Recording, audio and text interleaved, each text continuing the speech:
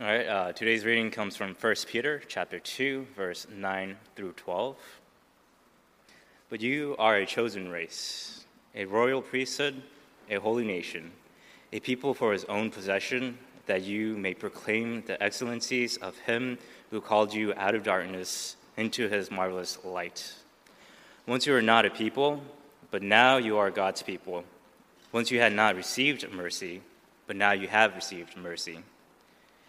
Beloved, I urge you as sojourners and exiles to abstain from the passions of the flesh, which wage war against your soul. Keep your conduct among the Gentiles honorable, so that when they speak against you as evildoers, they may see your good deeds and glorify God on the day of visitation. This is the word of God. It's great to be with you again today. Rob, thanks for letting me be here. My name is Todd Blackhurst, as has already been mentioned. I'm from Amarillo, Texas originally, and now I live in Taichung, Taiwan, which is the center city of the island of Taiwan. This is my second time to be with you guys, and I do work with Brian Lee, your good friend, and yes, I'm going to tell a couple stories about Brian in just a moment, so don't worry.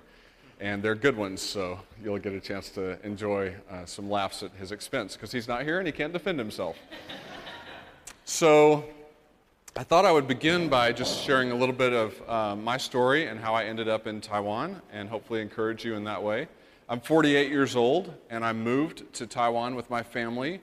I have a wife. I've been married 21 years, and I have 3 children, 2 daughters and a son, 17, 14, and 11. And all 5 of us moved from Amarillo to Taiwan a little over 3 years ago. And so that was in the middle of my life, midlife crisis, right? That's not something you normally do when you're in your mid-40s, is change countries and start a missionary lifestyle. That's something you do when you're young, like Brian. Brian just picked a good time to go overseas, right? So how does that happen? How does that happen to somebody? Well, I was a youth pastor for many years. I worked in the South in a few churches, and ended up in Amarillo, Texas, and had never been overseas. I'd been to Mexico and I'd been to Canada, but in the United States we don't really count those as foreign countries, right? They're just like extensions of America. So that's a joke, by the way. I know they're foreign countries, but never ended up overseas. And when I went to work at Trinity Baptist Church in Amarillo, which, by the way, that's where your former pastor and I met, Ryan Miller. That's where Ryan and I worked together. The pastor there and I talked about how could we find a way to encourage our young people to consider missions, and potentially God would use that as a way to call some of them into missions. We wanted to find a way to spur that, kind of till the soil, fertilize the soil. So we decided to embark upon a journey of giving them opportunities to go overseas and experience missions firsthand. And we wanted to take them to places where they could share the gospel. We know there were lots of opportunities where they could go and build things and serve, but we felt like the best way to do that was to get them face to face with people talking about Jesus. So in 2004, I went on my first overseas international mission trip to Tanzania, South Africa. And that literally turned my world upside down. I had never experienced a foreign culture before. I was a good Texas boy, and I thought Texas was really a country unto itself. So I felt when I crossed the border of Texas into other states, we were going to another country. But my life got upended. I went by myself. My wife didn't go with me. She was pregnant with our son, Andrew. And when I came home, I was so moved by that experience. I really believe that on that trip, God did something in my life, and really God called me to go overseas. But he didn't call my wife at the same time. So I got home, and I remember distinctly the day I got home, I'm unpacking the suitcase on the living room floor, passing out little gifts to my children, my 2 daughters, and I looked at my wife and I said, "Hey, sweetheart, I have some good news for you." I said, "I believe God's calling us to missions. I think we should sell everything and move to Africa." And you can imagine what she said, right? She said, "Over my dead body." So that was kind of the end of the missions trip for me, I thought, well, that's interesting. I thought God would have told you the same thing while I was in Africa. But apparently it doesn't work that way. So We did not sell everything and move to Africa at that time. The next year, we did not go back to Africa. We ended up going to Taiwan. Our church had a young man who grew up in our church in Amarillo who was living in Taichung, Taiwan at the time, and so we made that connection. And we took about 20 students the next year to serve in Taichung, sharing the gospel with college students. And that's how our initial connection with that ministry got started. It was so moving to go to Taichung because it's a little bit like living in the urban area of New York. It's a highly concentrated city. There's 2.8 million people who live in the city that I live in. And it's a very compact, dense Asian city. Some of you are very familiar with that environment. And I remember being on the ground my first morning in Taichung, waking up and having that overwhelming experience because 97% of the people in Taiwan do not know Jesus. And I remember that experience of feeling the overwhelming lostness and knowing that I had been given the opportunity to grow up in a place where 97% of the people at least knew or heard the gospel. And here I was standing in a place where 97% of the people didn't even know what a Bible was. And how could I go back? And so I knew for certain that God was doing something in my life. So we just kept going back every year. We would go back and share the gospel. We developed a partnership there. And I felt like maybe instead of God sending me to go, God was going to use me to help other people go. And He did. Several young people from our church were called to missions over those years. And then 5 years ago, my wife actually for the first time decided to go with me to Taichung. She kept using the excuse that our children were too small over the years. Oh no, the kids are too small, I can't leave them. And they grew up finally, and so she was able to leave them. It solved itself. And when she went, she too was moved. And God had been working on her over the years. And then 4 years ago, there was a man there, a different person, another missionary, who in some providential moment stuck his finger in my face and said, "You need to move over here and spend your life here helping us share the gospel." And it was another radical moment in my life, and God used that moment, and I knew it was the right time then. But again, I wasn't sure about my wife because she wasn't with me at that moment, and she was back home in America, and I kind of had that fearful thing, and I knew it was the right thing to do. But by the way, have you guys ever studied Chinese? I know some of you, a lot of you are actually probably bilingual, right? You speak Korean or some other language, but Chinese is a unique language in the world. It's quite difficult. And the older you get, the harder it becomes to learn. And so this guy who stuck his finger in my face, I looked at him and I said, "You've lost your mind." I said, "I am 44 years old." At the time, I was 44 years old. I said, "There's no possible way I can learn Chinese." And he said, "Do you know how old I was when I moved to Taiwan and learned Chinese?" I said, 44. He said, 45. Okay. I said, "Well, this is not happening. You've lost your mind." I said, "I'm not moving over here. It's just not going to happen." So I flew back to America, and I couldn't sleep for about a week. I couldn't even eat. I was just sick to my stomach. I didn't tell my wife about that conversation because I just didn't want to have the big disappointment again. So finally, after a week, I just thought, well, okay, I got to get this over with. I'll ask her. She'll say no. She'll say, over my dead body again, and we can move on with our lives. So I called her up, and I said, "Hey, why don't we meet for lunch?" She came. We met for lunch, and I just was a nervous wreck the whole time. And so finally, I said, why don't we go out to the car and sit in the car? And she was like, "Are you okay?" Because we didn't normally do that. And I said, "All right, I just got to ask you this question." And she said, what's the question? And I said, "What do you think about moving to Taiwan?" And she said, "I've been waiting for you to ask me that question." And I said, "That still wasn't a yes, though, right?" I said, Is that a good "I've been waiting" or a bad? She said, No, it's good. She said, "Let's do it." I said, "Let's do it? Are you kidding me?" And then I had another heart attack because I thought, well, how are we going to do it? I mean, are you crazy? I'm 44 years old. And Anyway, a year later, God made it possible, and we sold everything, and moved to Taiwan. I tell you that story in no way to glorify my family or myself, but to say it can happen. Some of you might be saying, I don't know about all this mission stuff, that's for other people. Maybe God has spoken to you at some point in your life. Maybe God's speaking to you today. Listen, it can happen. He can do some amazing things. It's not for everybody. Listen, God calls some people to work. God calls some of you just need to stay right here. And maybe some of you need to go. So this morning, if God's speaking to you, maybe you need to say yes. Maybe some of you husbands and wives need to have a little conversation out in the car afterwards. I don't know. That's between you and God. Okay, so that's how we ended up in Taiwan. I met Brian 2 years ago when he came with this church to serve in Taiwan. There's a few of you here in the audience who came with him.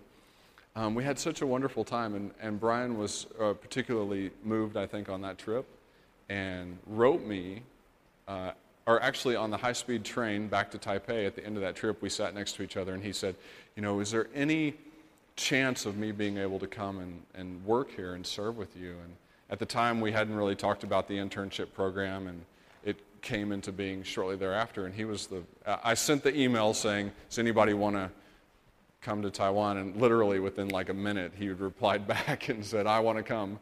So we began to work on that, and your church was so gracious to support and send him to work alongside of me. And he has been such a great friend, a great partner in ministry, and I just want to tell you a couple funny stories about him. Brian is obviously a Korean American, so he's Asian. And he looks Asian. I mean, he's Asian, right? So we live in Taiwan, which is 99% Taiwanese. So most people, when they first see him, they think he's Taiwanese. So when we go anywhere together, the assumption is he's Chinese. So most people speak to him. And they think he can speak Chinese, which is particularly hilarious because I'm the one who can speak Chinese.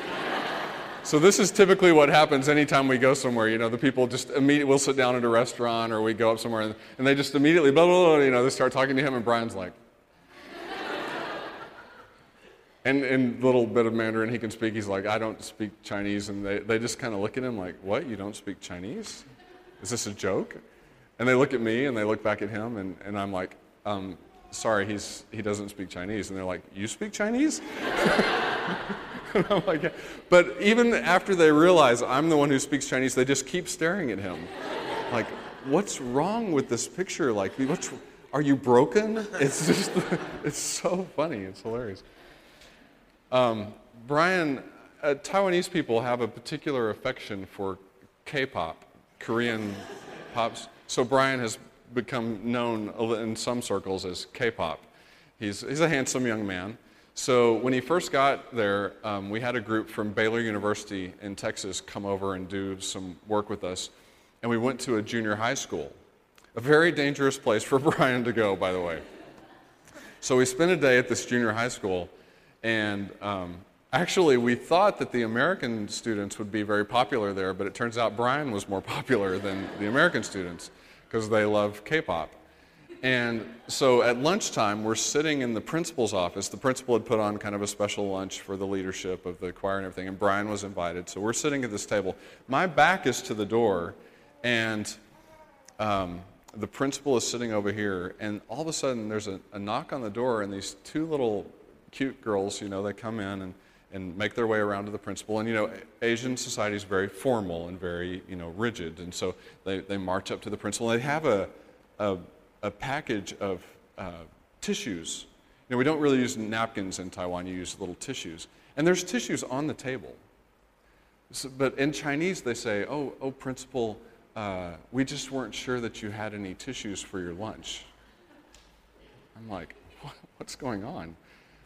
And the principal gets kind of this big smile on his face, and he says, oh, thank you so much for thinking of us. It's very kind of you. And he takes the tissues and sets them on the table, and they just stand there, staring at Brian. And And then I kind of realized what's going on, and the principal says, "Is there something else?" And they said, "We were just wondering if maybe we could take a picture with Brian." And then I realized there's some giggling behind me, and there's 10 girls in the hallway. They all are waiting to take their picture with Brian. Yeah, it's dangerous. We don't go to junior high schools anymore with Brian. Listen, he is so, oh, my paper. Oh, there we go. Okay, got it. Thanks. I want to say this about him. He is a hard worker, and he's currently studying Chinese. He started a couple weeks ago, so hopefully we'll get him a little bit down the road there.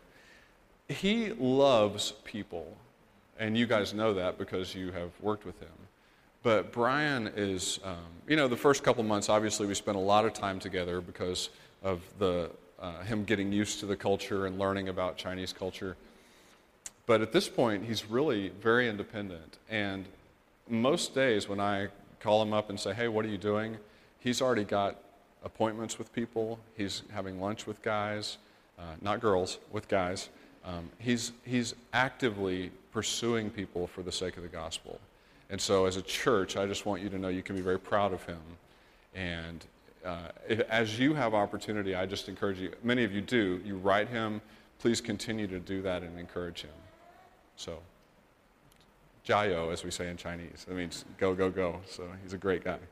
Thank you for sending him. So what does a missionary do? I thought I might just share just a quick story about, a lot of people say, well, what do you do with your time? How does a missionary life work? I just want to share one story with you about a couple named Richard and Christine.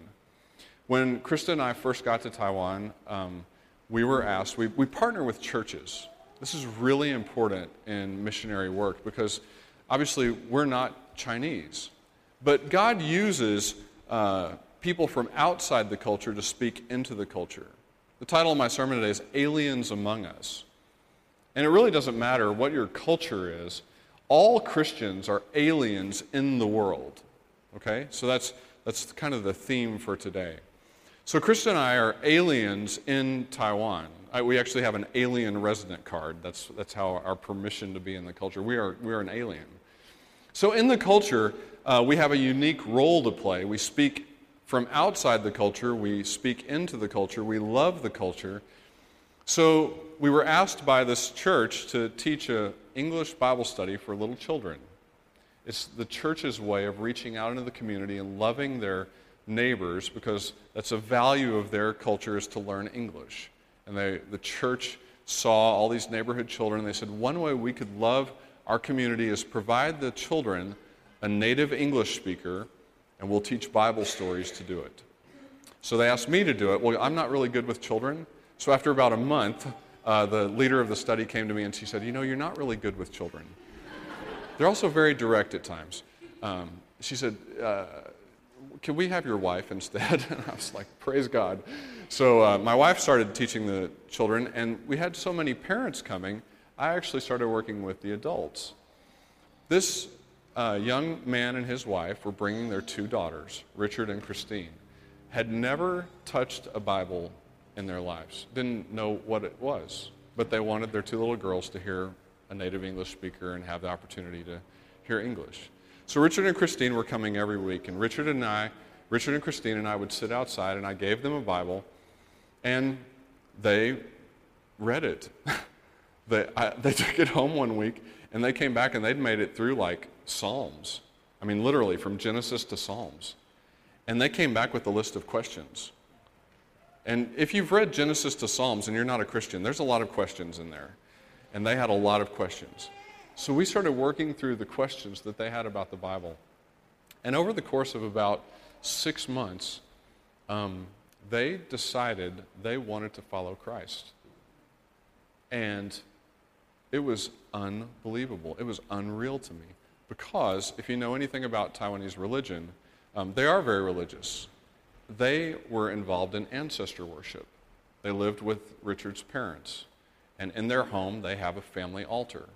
So every morning and every night, they bow at the family altar, they burn incense, and they worship their ancestors. If you choose to become a Christian, you cannot do that anymore. You can honor your ancestors, but you cannot worship them. And to do that in Chinese culture and Taiwanese culture, if you break that, it means you are abandoning your ancestors in the afterlife. That's what your traditional family will believe. And so his parents told him, as he began coming to church, they said, it's okay if you go to church, it's okay if you want to hang out with the Westerner, but don't you dare become a Christian, because that means we will be lost and alone and wandering in the afterlife. So when Richard decided to become a Christian, when he and Christine decided to become a Christian, his parents just went off the wall. And they forbid him to become a Christian. They said, you can't. I still have the messages. He sent me a text one night. He said, I've told my father we want to become a Christian, and he's told me. And in Taiwan, everybody owns everything together. I'm not sure about other Asian cultures, but in Taiwan, like if you buy a house, actually mom and dad help you buy a house, and it's all shared communally. So his parents told him, if you become a Christian, we will cut you off. Everything. So he texts me and he says, my parents are so angry right now, they are going to cut us off. They're kicking us out of the house if we choose to follow Christ. I texted him back and I said, Richard, I'm going to pray for you, and I'm going to ask my friends in America to pray for you. Jesus loves you, and you can trust him. So I did. I sent out to my prayer list of several hundred people, and people prayed for him. The next day, I called him and I said, what happened? He said, you're not going to believe what happened. He said, last night, my uncle showed up at my house. My uncle never comes to visit, and he showed up last night. And my uncle's not a Christian, but my father was so angry, he's storming around the house, and my uncle walks in and says, what's going on? And my father says, Richard's becoming a Christian. I'm so angry, I'm going to kick him out. And my uncle says, what are you so angry about? He says, I know lots of Christians. They're good people. He says, you don't have anything to be angry about here. He said, Richard wants to be a Christian, let him be a Christian. He said, you need to calm down. He said, this is not a big deal. He says, because my uncle is older than my father, he has the senior place. So my father listened to him. He says, well, how did that happen? And I said, well, I'll tell you how it happened, because God loves you. God loves you, and God intervened in your life. Richard and his wife chose to follow Christ. Last week, I got a call from Richard, and he said, hey, can you come to the church on Sunday afternoon and help me? This is a different church than the one that we normally work with. And he said, they've asked me to be the youth group leader. And he said, I don't know what to do. And so anyway, I went, and we're going to help them start a youth group at the church. Listen, God can do incredible and amazing things. And it's not because of me or anything else, but God loves people so much that he sends people like Brian, he sends people like me, and he sends people like you out into the world, into New York City, into Tarrytown, into all the places that you live, because there's people in crisis. There's people whose lives are falling apart. There's people whose lives are Christless, and they need the gospel. What do they need? They need an alien. The scripture verse that we read just a little while ago is a modern translation, but the old translation says that we are aliens and strangers. That's what the old translation, many of you may remember that. Aliens and strangers. Peter, and when he was writing this book, 1 Peter, this letter, he says, we are to live as aliens and strangers. And I just want to make a couple of quick points. I know our time is running out here. What does he mean? Let me just give you 3 quick points. What does he mean? An alien and stranger, here's the first point. He's saying, don't get too attached. Don't get too attached to this world. You won't be any good. Don't get too attached to this world. You see, some Christians, they get so attached to the world, they're so in love with the world, they can't do any good for the world because they're just like the world. You ever heard somebody say, oh, he's so heavenly minded, he's no earthly good? That phrase actually doesn't work. We should be so heavenly minded that we are of ultimate earthly good. It's only a person who is heavenly minded that is of earthly good. Listen, you cannot be attached to this world. An alien means this: our citizenship is elsewhere. I'm in Taiwan almost all the time, but I'm not a citizen. I'm a citizen of the United States. When I'm standing in the line to come back into the United States, I hold a U.S. passport, and that means I can just walk on in. Our citizenship is not ultimately of this world, but we often live like it is. We buy into everything this world has to offer. We think if we have this house, or if we have this car, or if we have this stuff, and we just want these things so bad, and we hold on to them. But listen, it's all going away. It's all going away. And when we want these things so badly, when we hold on to them so dearly, when we count them as so precious, the world looks at us and they say, well, you're just like us. Our job as aliens is to remind people these things are not that important. Trump, Clinton, is it, yes, it's important, but it's not of ultimate importance. Our citizenship is somewhere else. Somewhere else. We've got to think differently. Somebody said this to me the other day in Taiwan. A Taiwanese person said it. It actually was quite clarifying. I was complaining something about the government over there, and they said, you can leave anytime you want to. Kind of hurt my feelings. But they were right. I'm not a citizen. I have no right to complain. Listen, the same thing ought to be said about us. We get so caught up in things down here. Listen, we're leaving. We're leaving. Don't get so caught up in this stuff down here.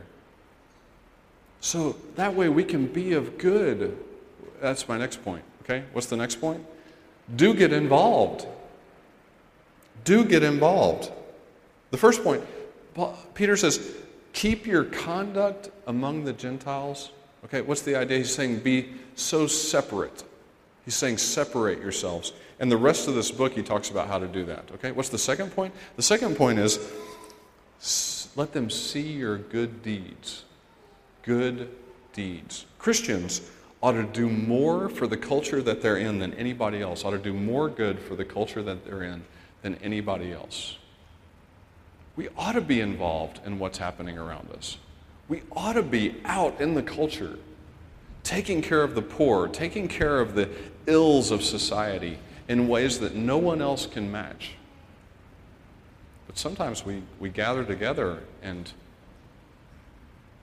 we just huddle around each other. We've got our little groups, and we love our little groups, and we have so much good fellowship all together, and those people out there, they're so wicked. No, we need to go out. Let's get out and do something for the culture.